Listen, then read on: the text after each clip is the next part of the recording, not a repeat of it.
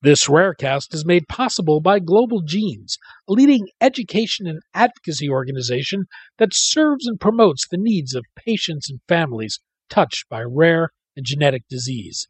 Since 2009, Global Genes has been building awareness, developing patient-focused education and advocacy tools, and funding patient care programs and critical research. To learn more, go to globalgenes.org.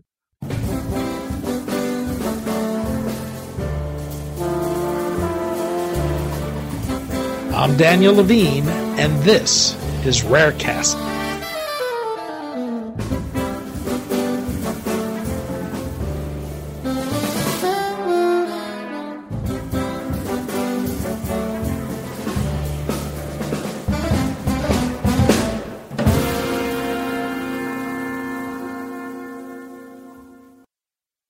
The diagnostic odyssey rare disease patients face can be long and daunting. Centogene is trying to help these patients find answers more quickly through its genetic diagnostics. The company has been focused on getting beyond the noise generated by the rapid increase in the volume of data to get accurate understanding of a patient's genetics and helping doctors obtain actionable information. Strengthened with a recent $28 million financing, the company is expanding its presence in the United States. We spoke to Arndt Rolfs, CEO of Centogene, about the company's genetic diagnostic services, its expansion plans, and the competitive advantage it believes it holds in its proprietary data.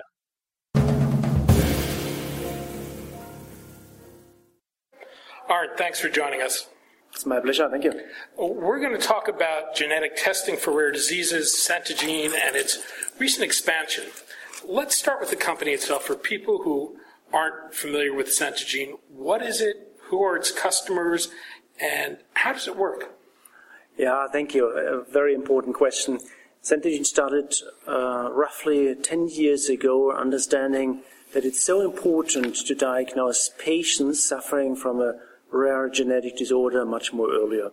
Majority of those patients have typically a diagnostic odyssey, as we call it, so they are running from doctor to doctor, waiting 10 to 20 years before a doctor might even think on the possibility that that patient might suffer from a rare genetic disorder. And if the doctor thinks about, yes, it could be a rare genetic disorder, then typically the doctor has not any idea or any clue who to ask, whom to contact, and where to get really the genetic testing. That's exactly the market and the challenge and the need where Centogene started 10 years ago. This is a rare disease topic we're talking about. Therefore, it's very clear we could not focus from the beginning on, let's say, Germany or Europe. That was immediately resulting in a global, worldwide activity of the company. That's the reason why we are active in the meanwhile in more than 110 countries, and the majority in the Middle East area, in Latin America, North America, Europe, and also Asia. We're in a period of rapid evolution of our understanding of the human genome and the relationship between genotype and phenotype and what specific mutations may mean for patients. How do you see the role of testing changing the way we may view and understand rare diseases? Yeah, that's really excellent. Let me quickly explain the situation where we are actually in the testing environment. Majority of the people might be overwhelmed or fascinated still by the topic how easy we can actually do whole genome or whole exome sequencing.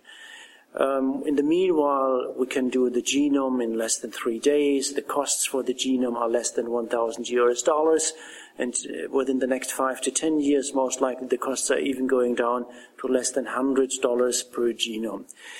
That means the generation of the genetic sequencing data is getting easier and easier. It's getting commodity. But what's still really a challenge is to properly interpret the data.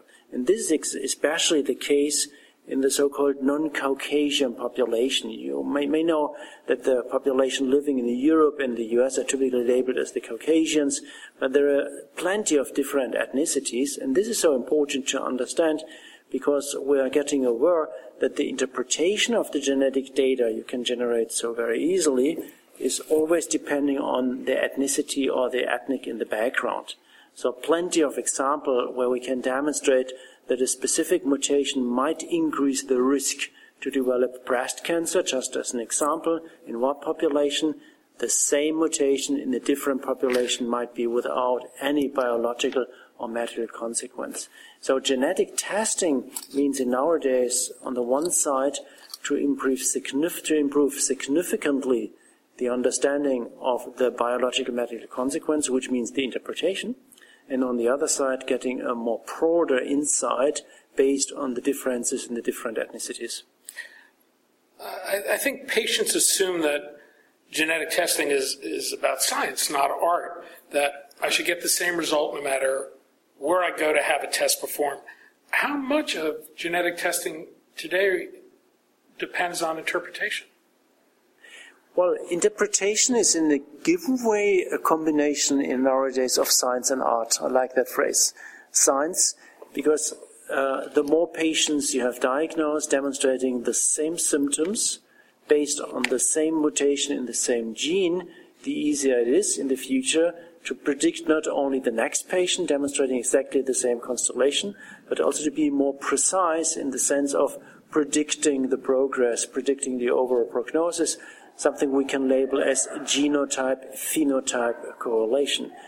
But let's be aware, we know actually just one position within the genome out of 10,000 regarding the biological consequence. So in the overall majority, and this means 9,999 positions within the genome out of the 10,000, we have actually not any clue, not any idea what is the consequence if we are able to identify a mutation in this group of the 9,999.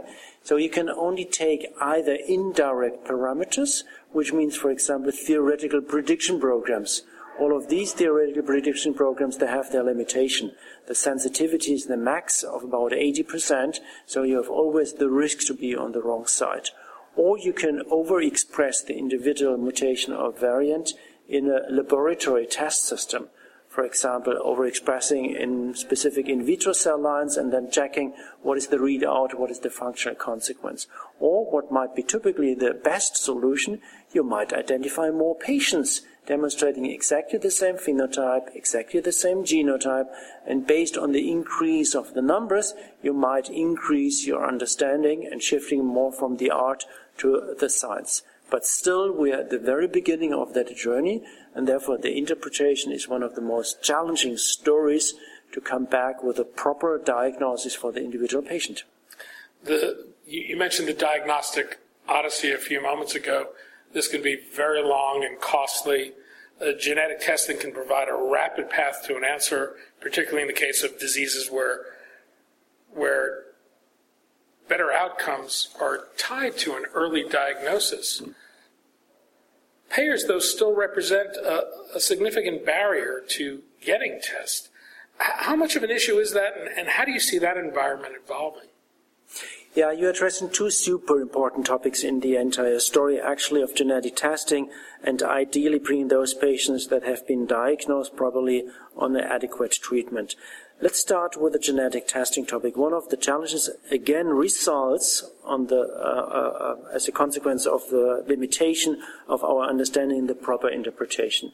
So we can easily describe whether there is a variant or mutation within the genome, but in the overall majority, again, you don't have any clue what is the consequence for the patient. So you are spending money in the genetic testing, but this is not typically changing in any way the treatment of the patient, or bringing the patient closer to the understanding why I'm suffering from a specific disorder. That's also based on the situation that the majority of the laboratories offering genetic testing might do this on a really very excellent level, but they have small numbers of patients they are diagnosing suffering from rare disease. So the big size of patients you are diagnosing makes the big difference, because the more patients you are diagnosing, the higher is the level of the credibility and also the sensitivity of the genetic test. Therefore, payers are disappointed that they are paying for the genetic testing, but the test itself is not changing the decision or the medical consequence for the individual patient. That's one of the challenges. The second challenge is, once you have diagnosed the patient, then for sure the payers are asking, is this now the situation where we should start with the treatment of the patient?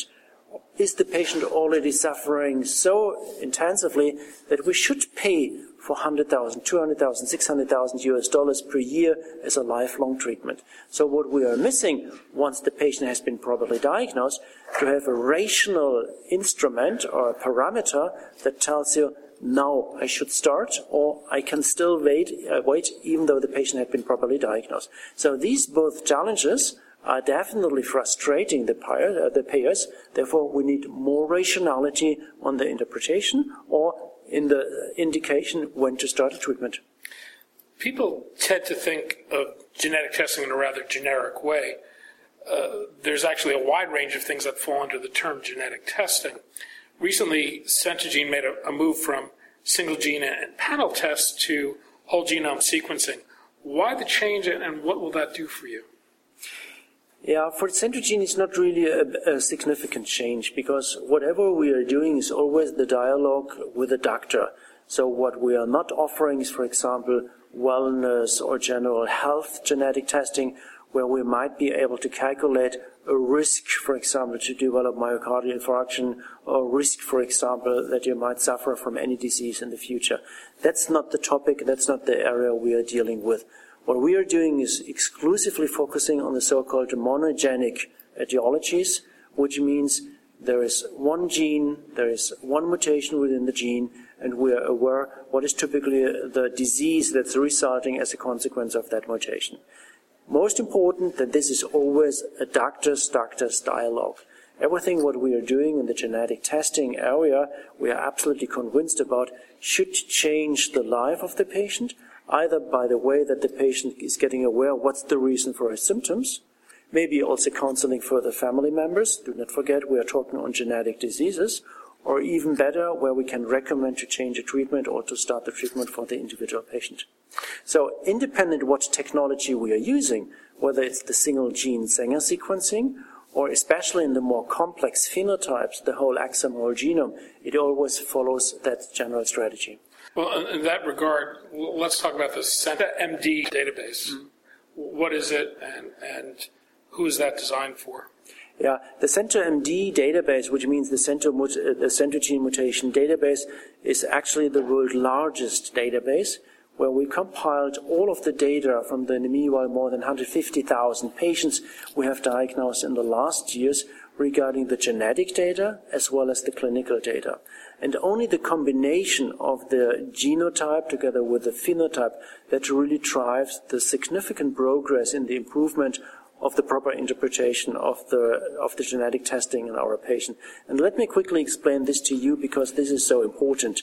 Just putting together some genetic mutations in a database, that's not really supporting the doctor. Only if the doctor gets an impression, what is the clinical picture, what are the symptoms that are resulting in the individual patient, and also focusing on the partially significant heterogeneity or plots of the different spectrum of the symptoms, that's really driving the benefit for the patient. And that's exactly the focus of the CentaMD, where we are combining the genetics together with the clinical symptoms. Because this gives you, in two directions, a significant improvement. On the one side, once you are identifying a specific mutation, you can immediately check what is the functional consequence clinically wise, symptom wise in the individual patient. But you can also able to use it in the other way around, in the sense that you can sort or substratify patient cohorts, in the sense that you are only interested in patients, for example, demonstrating the combination of the symptoms A, B, C, D, E, because this is what you are interested in.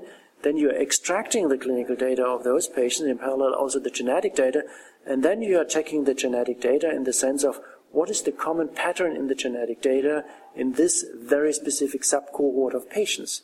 That gives you on the one side a dramatic insight what further genes might drive the phenotype, or it might even give you the chance to identify and describe the first time a completely new gene that has never ever been described before.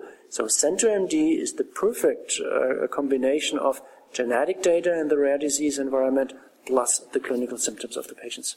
So the CentaMD database is being used to inform medical decisions, I imagine, therefore goes through some kind of a regulatory approval, or What's the status of that? Yeah, I would not phrase inform. I guess the first level for CenterMD is always supporting the quality of the interpretation, because we label ourselves as the company with the most significant experience in the interpretation of individual mutations in different ethnicities. And again, here it's super important to be aware that an individual mutation in the Caucasian white population might have a completely different consequence in the black population or in the Asian population or whatever.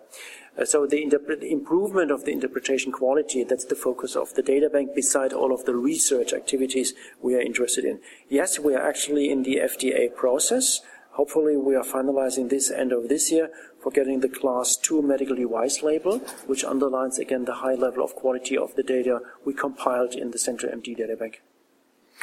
And how unique is that database? Absolutely unique. It's on the one side, quantity-wise, the largest one worldwide, and on the other side, you can label this very easily with one parameter, and that means what is roughly the percentage of the mutation that have never ever been described before. It always depends a little bit on the gene, but as a mean value, you can phrase 60% of the mutations and the variants we're describing in that mutation database have never been described before, never in any publication or in any alternative databank. And number two, it's very unique because it's the worldwide only databank combining the genotype and the phenotype. And where does the data come from? From patients all over the world. Right. So are you taking this from public databases? Or are you doing No. Always based on the patients we are diagnosing. This is most important because otherwise you can never ever guarantee the quality. And the standardization of the quality is the most important argument for the FDA, for example, jumping in the discussion with us whether they are willing to follow the first time and actually the only data bank as a Class 2 medical device. So this is a unique database. Absolutely.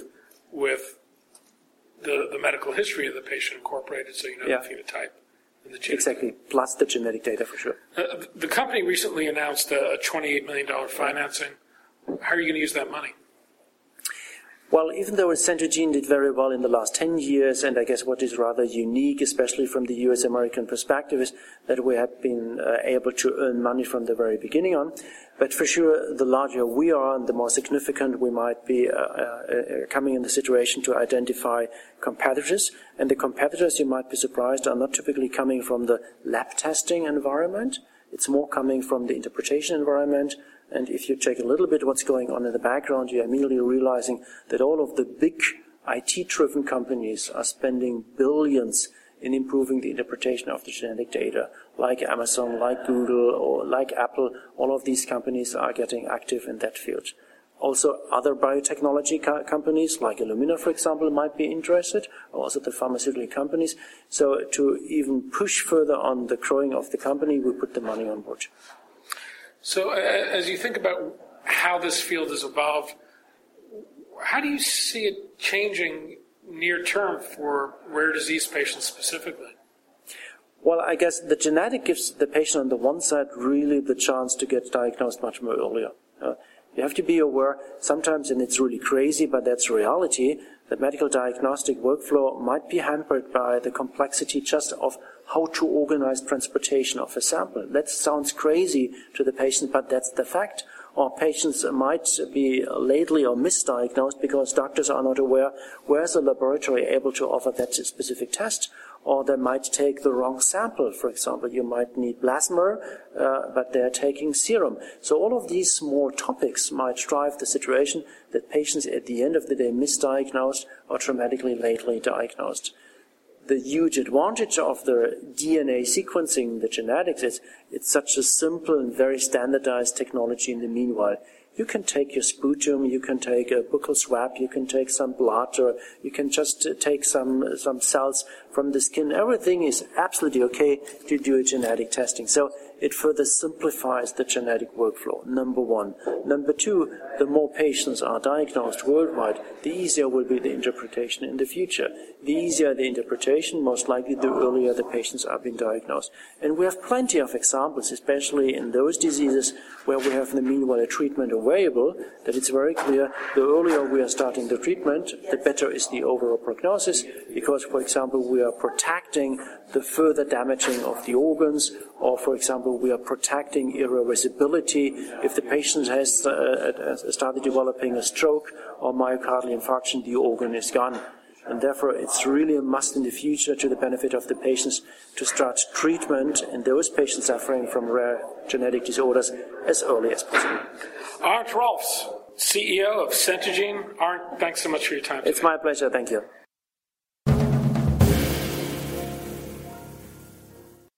Thanks for listening.